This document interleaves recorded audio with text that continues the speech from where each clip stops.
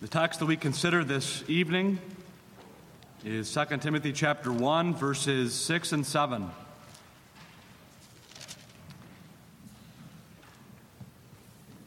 Second Timothy chapter 1, verses 6 and 7. Wherefore I put thee in remembrance that thou stir up the gift of God, which is in thee by the putting on of my hands. For God hath not given us the spirit of fear, but of power, and of love, and of a sound mind.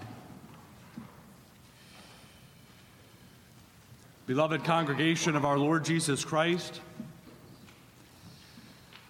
by way of review, the circumstances that surround this text and that surround this epistle that the inspired apostle wrote to young Timothy at Ephesus, and that for the sake of arriving at a theme for this epistle, a theme for us to work with as we continue through this inspired scripture.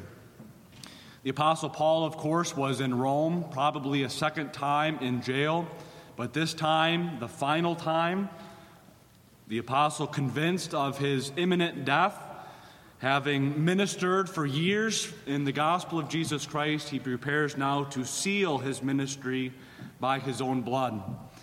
And the apostle, about to depart, remembers Timothy, the next generation, as it were, the soldier still in the trenches and with quite a lot of work to do. And so he writes this letter to Timothy and exhorts him and encourages him in that work of the ministry. Timothy, Ephesus, young minister, false teachers already, more false teachers to come, as the apostle says in 2 Timothy chapter 3. Persecution increasing over the empire, approaching nearer and nearer to Timothy himself. So that the apostle Paul says in verse 8, be partaker of the afflictions of the gospel. As it were, Paul saying to Timothy, it's coming your way too, and be partaker and suffer with me in these afflictions. A theme of the epistle, then, when you survey the whole letter, hold fast the truth. Hold fast the truth. The idea of holding fast you find again and again. Chapter 1, verse 13, hold fast. Chapter 2, verse 3, a similar idea, endure, and so forth. And when you survey the epistle, you find that the truth in particular is that to which the apostle calls Timothy to hold fast. Chapter 1, verse 13, hold fast the form of sound words. And in chapter 2, verses 7 and 8, he says, remember that Jesus Christ of the seed of David was raised from the dead according to my gospel. Chapter 4, the apostle says, I charge you, preach the word, be instant in season, exhort with all long-suffering and doctrine. So holding fast the truth is so significant an aspect to 2 Timothy, and it's woven throughout each chapter, the importance of faithfulness, especially in connection with the truth. And all of this for Jesus' sake.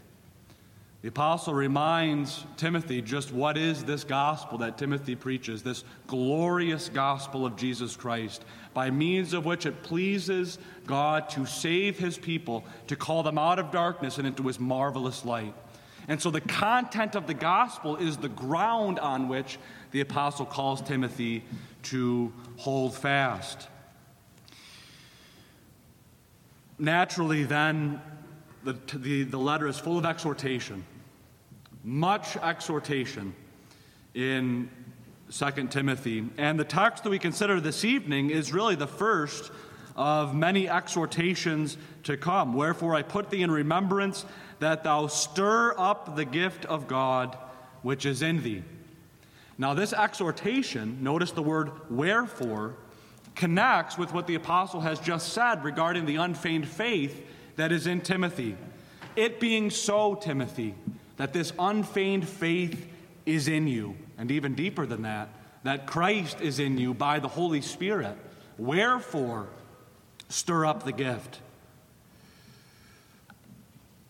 And so the apostle calls Timothy to renewed zeal in the exercise of his office of minister.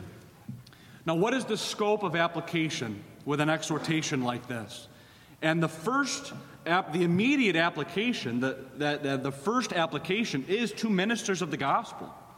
And so many of the exhortations in this epistle, in light of the fact that it was written by Paul to Timothy, concern ministers of the gospel in particular. And so we'll see that. But remember that this word is written for the whole church. This is holy, inspired scripture in the canon for the edification and upbuilding of the whole church of Jesus Christ. And so this call to stir up is a word that we all need to hear as members of the body of our Lord Jesus Christ.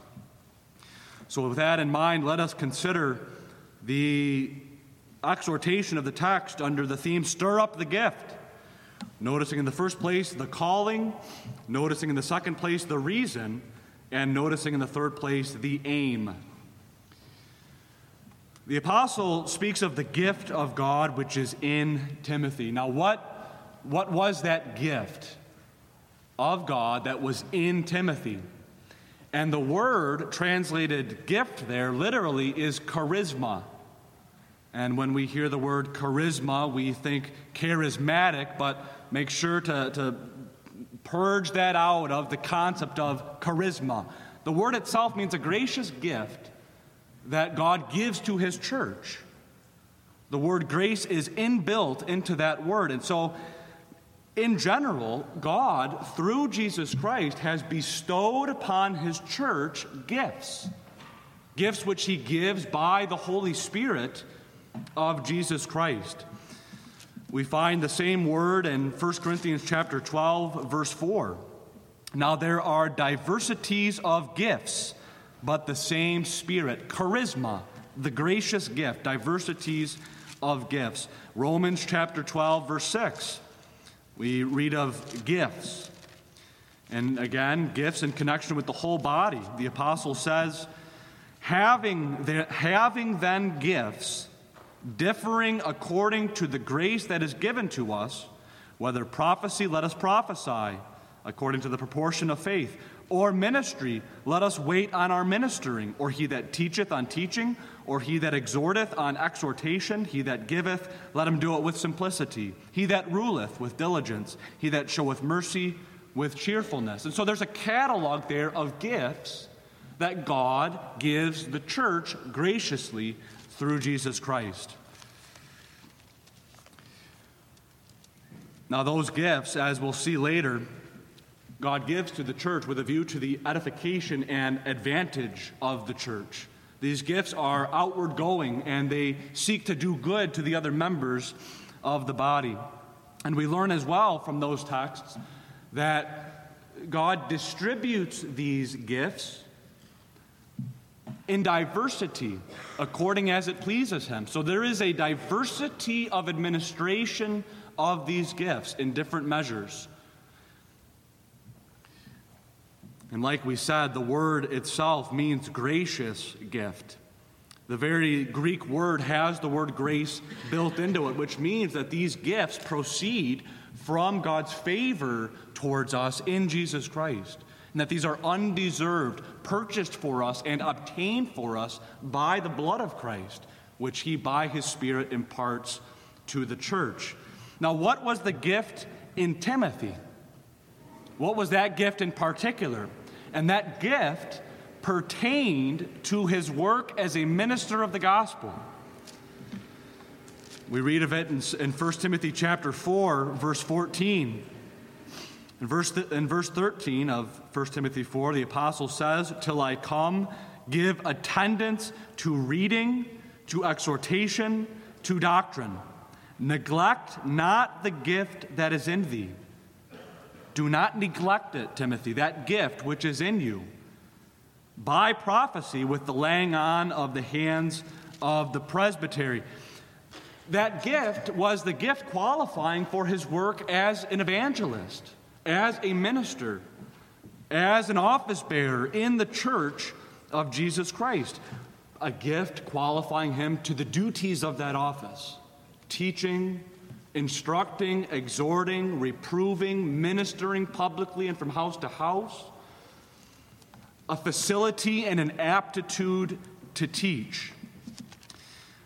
In chapter 4, to 2 Timothy now, 2 Timothy 4, verse 5, the apostle says, "Watch thou in all things, endure afflictions, do the work of an evangelist." And that gift which God put in Timothy qualified him to do that work of an evangelist. Now, what's striking is that in 2 Timothy it says that this gift is in him by the putting on of hands. Verse 6, "Stir up the gift of God which is in thee by the putting on of my hands." So there's a connection there with the impartation of that gift and the laying on of hands, which is ordination. By the presbytery, we learn in 1 Timothy, but the apostle himself laid hands on Timothy. And that laying on of hands confirmed that gift in Timothy. It confirmed and sealed to Timothy that gift which was in him by the Holy Spirit to do this work. And by that ordination, the church officially set him apart with the gift in him to do the work to which God called him. Now, how does this apply to us? Well, in the first place, we all have gifts. We all have gifts. Let no believer say, "I don't have any gifts." That's not true. God says otherwise. Every believer has gifts. That's the teaching of Romans chapter 12. He addresses us and he says, "Having then gifts," it being so that you have gifts. Now, those gifts are varied, and the measure of those gifts is varied. In Romans 12, the apostle speaks of prophecy, say an aptitude and fitness to explain and apply and teach God's word. Ministry, serving one another, teaching, exhorting, giving, ruling, showing mercy. And we all have gifts in office too. Lord's Day 12 points out that we have office as believers. That is the office of believer, having been anointed by the Holy Spirit who flows down from the head to the members. We are prophets, priests, and kings, and in office, God gives us gifts to the functioning of those offices and the doing of the work of that office. And one of the ones that comes to mind is prophecy. We are all prophets in Jesus Christ. That means it doesn't require a special priesthood, Roman Catholicism, for someone to learn and understand what God's word says, but we, having been anointed by the Spirit, are given the gift to interpret and explain and apply God's word as believers. So we have these gifts. Now, among the diversity of the body is very diverse, of course. You have ears, and you have noses and eyes and feet and hands. From the diversity of the body, it pleases God to call some to do the work of the minister, to do the work of the ministry. It pleases God to call some from the diversity of the body to the special office, and he gives that man the gift, qualifying him for the work of that office. So what is that gift? What does giftedness mean then? What are the gifts that we usually speak of in connection with the ministry? A facility and an aptitude to teach and to instruct and to explain. And the principle here is that whom God calls, he qualifies. Whom God calls to office, he qualifies to do that office. Now, that does not mean there is not growth with respect to those gifts. We grow with respect to our gifts. And it's striking that in the forms, in the back of the Psalter, in the form of ordination for minister, we pray this. We pray that God qualify him daily more and more by the Holy Spirit for the ministry to which thou hast ordained and called him. So we pray God to qualify more and more. And likewise, in the form for the ordination of elders and deacons, another special office to whom God calls men and qualifies for that office. One of the things we pray in that prayer is that God replenish them more and more with such gifts as are necessary for them in their ministration, with the gifts of wisdom, courage, discretion, and benevolence in particular there. The ordination by the church in ordaining men to special office is a significant event, as the text makes plain. And by that ordination, the church expresses her conviction that this one whom she, and ultimately Christ through her, calls to office, has been gifted by God to do the work of that office. So that there is a confirmation there by the act of ordination to the man called to special office. So that ordination is not only an introduction into the special office, but that ordination is a confirmation and encouragement his whole life long to the one who has been called to that office. Christ has expressed himself through the church that he has called and that he has gifted, and the church, discerning that, calls him into office. Now, what is this calling to stir up the gift? That's quite a calling. I put you in remembrance, Timothy, that you stir up the gift of God which is in you by the putting on of my hands. And the idea of that word is rouse it up. Rouse it up. That word has the word fire built into it. A stirring up the flame, as it were. So that other translations will put it this way: fan into flame or kindle afresh, drawing from the word fire that is built into the phrase, stir up the gift. And the idea there, we're familiar with it. Fire, say, in embers, and the fire is ebbing low, it's waning, and so you stoke the fire and you blow on the fire, and the fire rouses into flame. And that's the word then that the apostle uses in verse 6. Stir up the gift of God which is in you. Now, what does that mean exactly? Well, it's the opposite of neglecting the gift.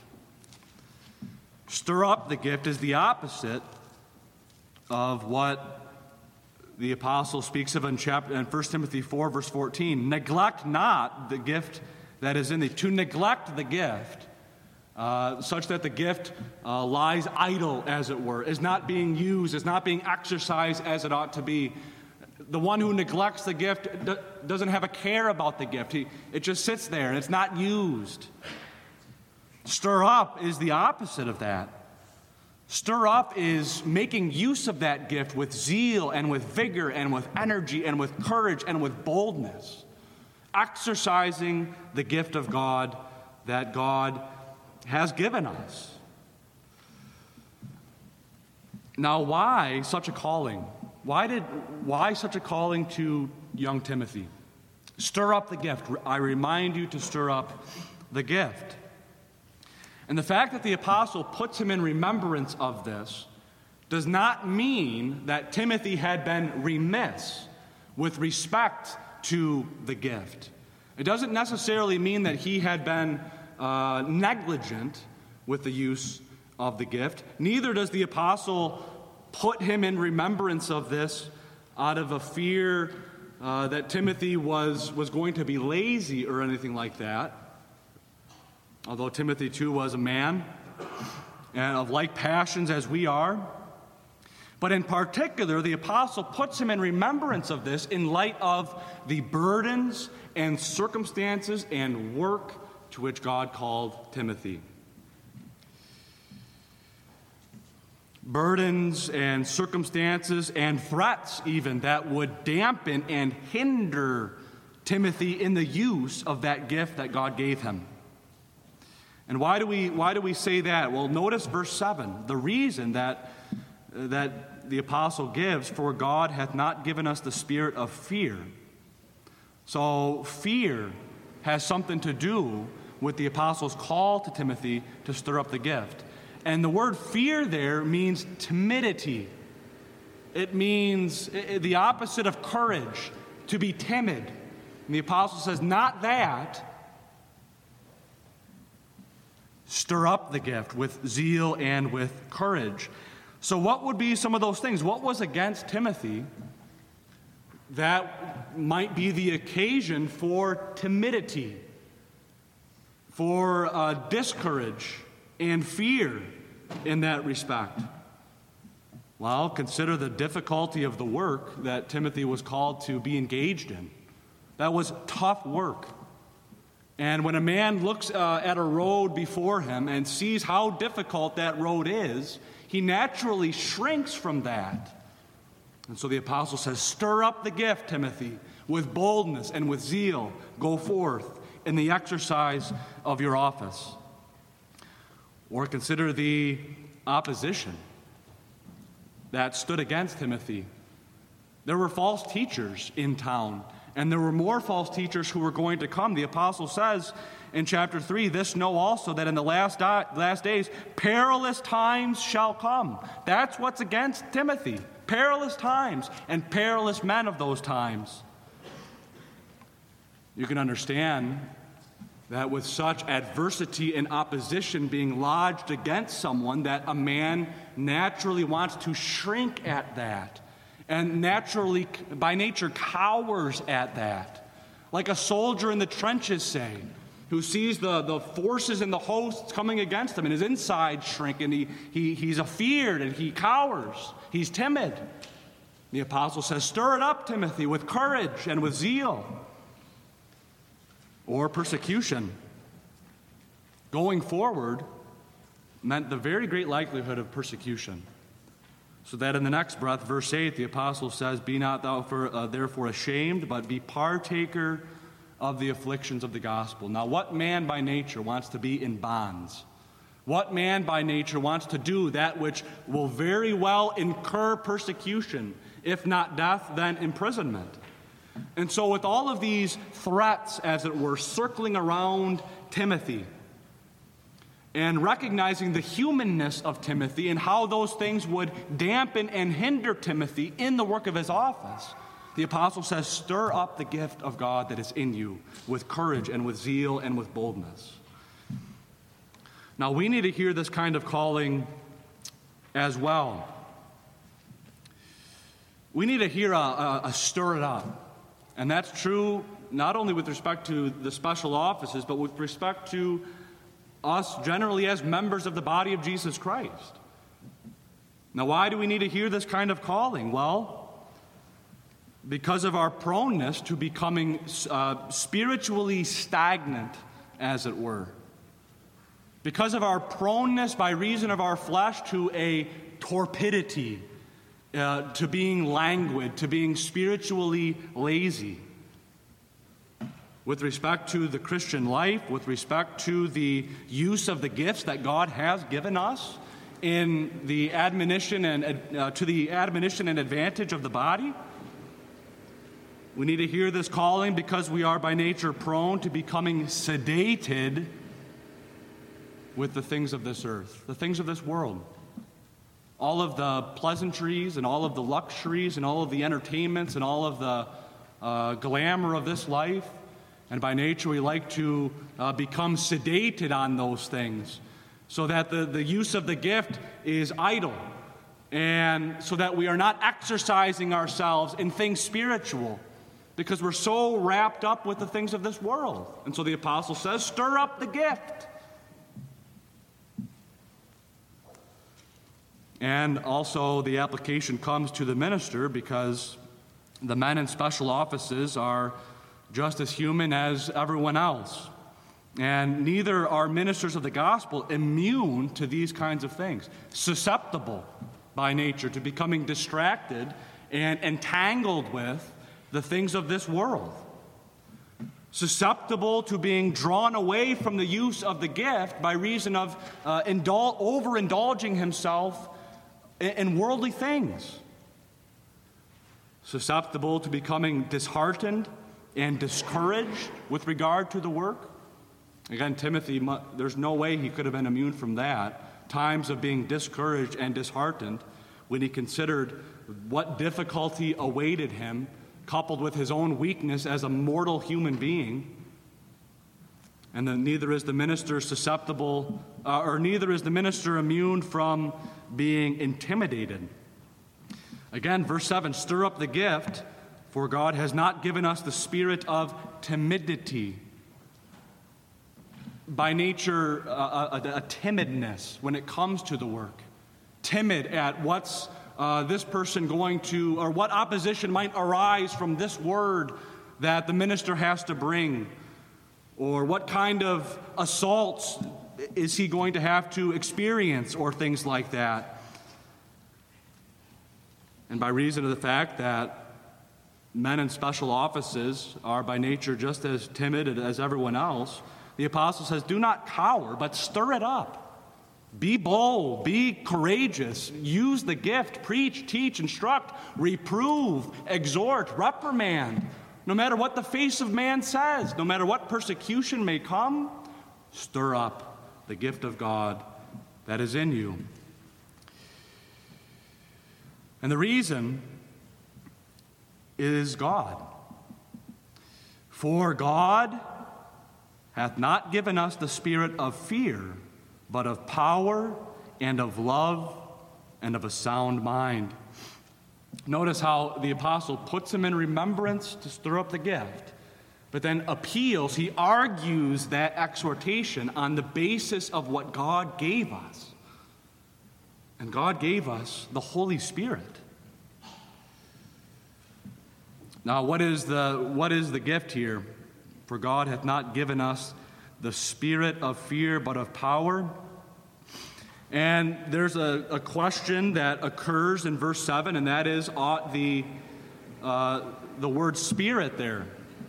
The apostle speaks of the Spirit. And when he talks about the Spirit, the implied spirit of power and of love and of a sound mind, is it lowercase s? In which case the apostle is speaking of spirit as the inner spiritual aspect of our existence. Or when he says God has given us the spirit, of power and of love and of a sound mind, is it capital S? Is he speaking here of the Holy Spirit? And it's the latter. And why do we say that? Why do we say that? Why do we choose the latter, capital S? And the reason is because we find a like expression in Romans chapter 8, verse 15. And here the apostle is speaking of our adoption, but he uses a similar grammatical structure. And he says, for ye have not received the spirit of bondage again to fear, but ye have received the Spirit, capital S, of adoption, whereby we cry, Abba, Father. And another reason that inclines us to the view that the apostle here is speaking of the Holy Spirit whom God gave us is the fact that in Scripture, when you come across the gifts God gives us, the charisma, always he speaks of that in connection with the Holy Spirit. 1 Corinthians chapter 12 and other passages as well. So when you read of the gracious gift, it makes sense that in the same breath he would speak of the Holy Spirit. But either way it's interpreted, it comes down to the same thing. When it comes to spirit, lowercase s, the inner spiritual aspect of our existence, whatever power and whatever love and whatever soundness of mind characterizes that spirit, who produces it? Who effects that? Who has brought it about? And the answer is the Holy Spirit of Jesus Christ.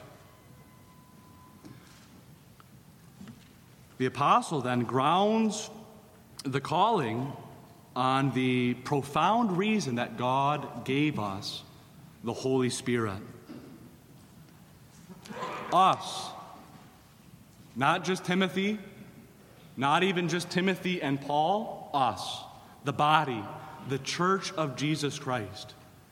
And God gave us the Holy Spirit through Jesus Christ, the head and mediator of the church, so that the very gift of the Holy Spirit to us, who, as we read in chapter 1, verse 14, the Holy Ghost which dwelleth in us, the very giving of the Holy Spirit to the members of the body and the body in common, is a fruit of the atoning death of Jesus Christ, by which he satisfied for all of our sins. So the gift of God, of the Holy Spirit, is realized through the death and resurrection and ascension of our Lord Jesus Christ. Now, why do we say that? Why do we connect the giving of the Spirit with the death of Jesus Christ? Well, consider the book of John. Especially in the upper room discourse, how often he says to his disciples, on the eve of his death, I must go away. I have to go. I have to leave this earth in my body. And that going away that would culminate with his ascension includes within it the death of Jesus Christ. Because through his death, Jesus entered into his glory, and having ascended into heaven, received the promise of the Holy Spirit on the basis of his blessed merits on the cross. And having received the Spirit, pours the Spirit out upon the church. So let us never casually say gift of the Holy Spirit, but let's realize what that means. That Jesus Christ himself has given us his Spirit to dwell in our hearts, and that giving came at the cost of the blood of the Son of God in the flesh, that we might have the Holy Spirit of power and of love and of a sound mind. And he is the Spirit of power. That especially now in the second point. And that's first, for a reason in the text. For God hath not given us the spirit of fear, but of power. What is power? Power is might, power is strength, power is the ability to do and to accomplish in spite of opposition and in spite of that which is against someone. Power. And he is the Spirit of power. How do we see that? Well, behold his works. He himself is powerful, being God, the Holy Spirit. He is omnipotent. He shares fully, like as we heard this morning, in the divine being. And therefore he is powerful. Consider his work of regeneration, which is nothing less than a recreation, which is nothing less than a spiritual resurrection from the dead. That's some power. And he is the Holy Spirit of power. He is himself powerful, and by his power he strengthens us. And that connects it then with the idea of exercising the gift of office. By his power he strengthens us. In Ephesians chapter 3, verse 16, the apostle, praying to God, prays that he would grant you, according to the riches of his glory, to be strengthened with might by his Spirit in the inner man. And that word might there is the same word translated power in the text. The Holy Spirit strengthens us with power according or in the inner man. Stir up the gift, Timothy, because the Holy Spirit is in you, and he is the Spirit of power. And to see that power on display, consider some illustrations of that strength. Think about the Apostle Peter. Think about the Apostle Peter before Pentecost Sunday and after Pentecost Sunday. And before Pentecost Sunday, you have the Apostle Peter who cowered and was timid and who folded in front of a maidservant in the court of the high priest and denied the Lord 3 times. Fear, timidity. But now behold Peter, Christ having poured out his Spirit upon the church, and what do we see? We see might and we see power. We see the exercise of the gift of the office with vigor and zeal, preaching to the multitudes in Jerusalem in spite of the opposition of the Pharisees. Peter thrown in jail time and again, but continuing to preach the gospel of Jesus Christ. Or think about the Apostle Paul. Consider for a moment what work God had for him, Paul. a man of like passions as we are, no less human than we are human. He had the burden of all of the churches upon his shoulders, shipwrecked, beaten with stripes, stoned, and traveling from one destination to the next, gets stoned near Derbe and Lystra on his first missionary journey, gets up, goes to the next city, keeps preaching. Every synagogue he went into met with opposition and unbelief and stones and stripes. Now, how do you explain that? How do you explain a man doing that? And the answer is the Holy Spirit of power whom God gave us, who brings that about efficaciously by his might and by his strength. So therefore, the apostle, recognizing very well what was against Timothy, under no delusion about the difficulty of the work that Timothy had and of the persecution that was going to meet him and was meeting him already, and of the fury of the false teachers against the true gospel, he appeals in the call to stir up. He appeals to the Holy Spirit of power. And that's arousing to faith. Notice the connection between verses 5 and 6. Wherefore I put thee in remembrance. And the Apostle Paul rouses him to faith here, rouses his faith anew in God and in Jesus Christ.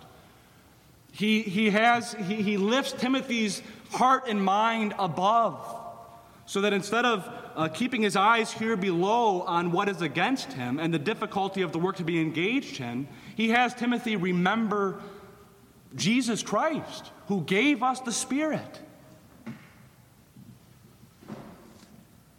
When a man neglects the gift, or when a man in the exercise of the gift is timid and cowers and is afeared, his faith is ebbing low.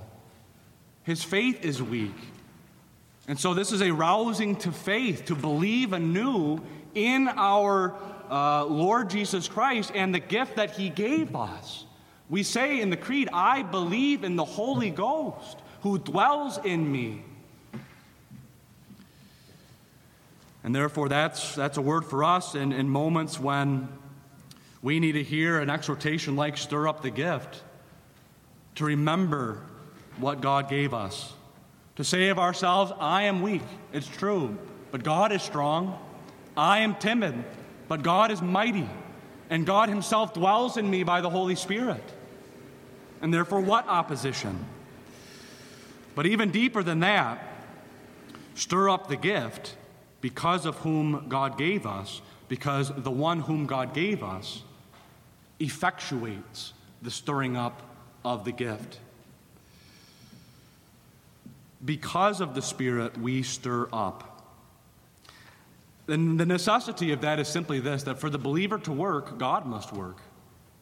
That's the rule, that's the principle. For the believer to stir up, God must stir up in his heart. That's the John 15, verse 6 principle. Jesus, speaking to his disciples, believers, says, without me, you can't do a thing. Without me, ye can do nothing. Thereby bringing out our utter dependence upon God for the very stirring up of the gift that God gave us. To say it in a more picturesque way, God must fire the flame of our heart. God must fan the flame of our hearts into blazes. And as a result of that, we stir up the gift and fan the gift anew. And he does that. Philippians chapter 2, for it is God which worketh in you, both to will and to do of his good pleasure. And therefore, stir up the gift. Therefore, rouse it up. Do not let the gift sit idly there, but exercise that gift which God gave us. Neglect it not. Seeing that we depend for everything upon God, by the Holy Spirit now in particular, that dependence expresses itself in prayer. And Jesus said in Luke chapter 11, how much more shall your heavenly Father give the Holy Spirit to them that ask him? And that dependence upon God by the Holy Spirit to rouse us to this rousing expresses itself in prayer. And even as the Holy Spirit is pleased to use means in his work, the means in particular now of the Word, Spirit and Word, the Spirit is pleased to work by the Word. Now, what is the aim of this remembrance? I put thee in remembrance that thou stir up the gift of God which is in thee. And the aim of the exercise of the gift, the exercise of the office, is the good of the church. And now we turn to the other two terms in verse 7. God hath given us the spirit of power and of love and of a sound mind. That's how the Spirit operates in our hearts. Power and love and soundness of mind conjoined together. In the first place, love. The Spirit produces love in our hearts. And that's true in many different respects. Romans chapter 5, the Spirit causes the love of God he sheds abroad the love of God in our hearts. He gives us to know God's love. He makes us assured of God's love to usward. And the Holy Spirit, imparting to us and making us to know the love of God, kindles in our hearts a love for God, this delight in God, and this desire, this heart desire towards God, and a desire to serve God. And loving God, the Holy Spirit kindles and works in our hearts a burning love for our neighbor.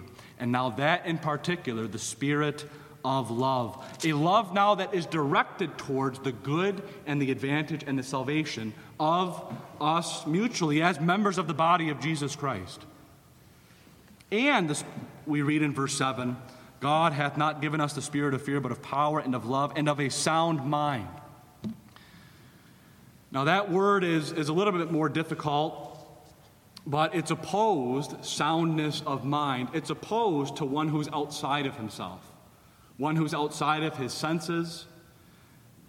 Positively, that idea of a sound mind has the idea of prudence, judgment, whereby one governs himself according to reason and judgment and wisdom. And you find that word scattered throughout the pastoral epistles.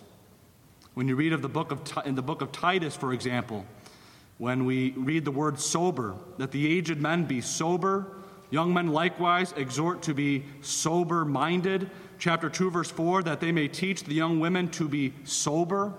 Same word there, same root word, sound mind. Self-disciplined, over and against unbridled and unrestrained. The point here now is that this is the fruit of the Holy Spirit in our hearts, love and soundness of mind, and power now is conjoined with those other two terms. And what that means now with regard to of a sound mind is that the exercise of the gift and the exercise and the use of the gift and the office is of a sound mind.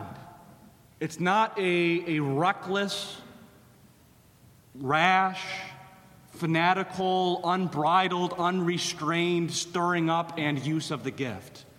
But it is a strength and a power by virtue of the Holy Spirit that is knit together with prudence and judgment and wisdom in one's use of the gift.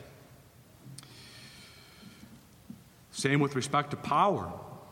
This is a strength and power effected in our hearts by the Holy Spirit that is knit together with love, because He is the Spirit of love. Which means that in the use of the gift, the stirring it up, making use of the gift, that's done in love. That is directed in love for the body, for the church. Consider Timothy in his office. Timothy's office was emphatically an office intended for the advantage and salvation of the church of Jesus Christ. And by the Spirit of love, then, Timothy gives himself and is willing to spend himself and be spent for the good of the church.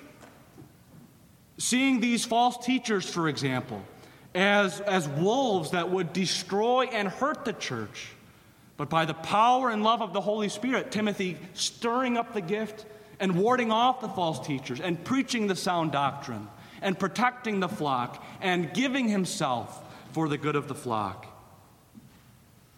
And that's a powerful motive. Love for the church that flows ultimately from love for God and God's first love towards us. And that's the aim then when it comes to our calling to stir up the gift that is in us. When you read about the gifts in Holy Scripture, 1 Corinthians chapter 12, for example, but also 1 Peter chapter 4, we read of the gift. And in 1 Peter chapter 4, as every man hath received the gift, even so minister the same one to another, as good stewards of the manifold grace of God. So with whatever propensities and abilities and faculties God has gifted us with, the aim of the gifts of God given by the Spirit is the good of the church. And therefore, neglect not the gift. What advantage are you doing to your neighbor and to your brother and to your sister when one neglects the gift? But rather, as the Apostles' Creed says in Lord's Day 21, that we use the gift God has given us for the advantage and salvation of other members. And that now, in particular, with regard to the office of the minister, that's the aim of the office. That's one of the great aims of the office, is the good of the church. So the apostle calls ministers of the gospel to stir up the gift which is in them in love for the church, to have the faces of the members before him as he labors in the study, to be thinking about and considering to himself how to do good or how to be a means for good to the church, an instrument in God's hand. And again, that love is a mighty aim and a mighty motive. Stir up the gift for God. Stir up the gift, Timothy. Stir up the gift that is in you, Southeast Protestant Reformed Church, whether in special office or not, for God. And so again, as we said earlier, the Apostle Paul will have us then to lift our minds and hearts up to God when it comes to this exhortation here and the exhortations to come. Amen. Let us pray. Our Father, which art in heaven, we give thee thanks for thy word and for the rich instruction of thy word and for the Holy Spirit who gives us to know and understand and interpret and apply thy word. And we pray thee, Father, that thou wilt by thy word grow us up in faith and in the knowledge of our Lord Jesus Christ, that thou wilt increase us with respect to the gift that thou hast given us, that thou wilt cause us more and more to use that which thou hast given us by the strength of the Holy Spirit who works in our hearts to will and to do, that we might do for the good of one another as brethren and sisters in the Lord. We pray for ministers of the gospel near and far, and for those whom thou hast called to special office in the church, thou wilt daily qualify them more and more with gifts fitting for the work of the office, and endue us all with a rich measure of thy grace and Holy Spirit, that we might give ourselves and that we might spend ourselves with zeal and vigor to the exercise of the gift that thou hast given us to the glory of thy name. Forgive our sins and keep sin far from us. We ask these things in Jesus' name. Amen.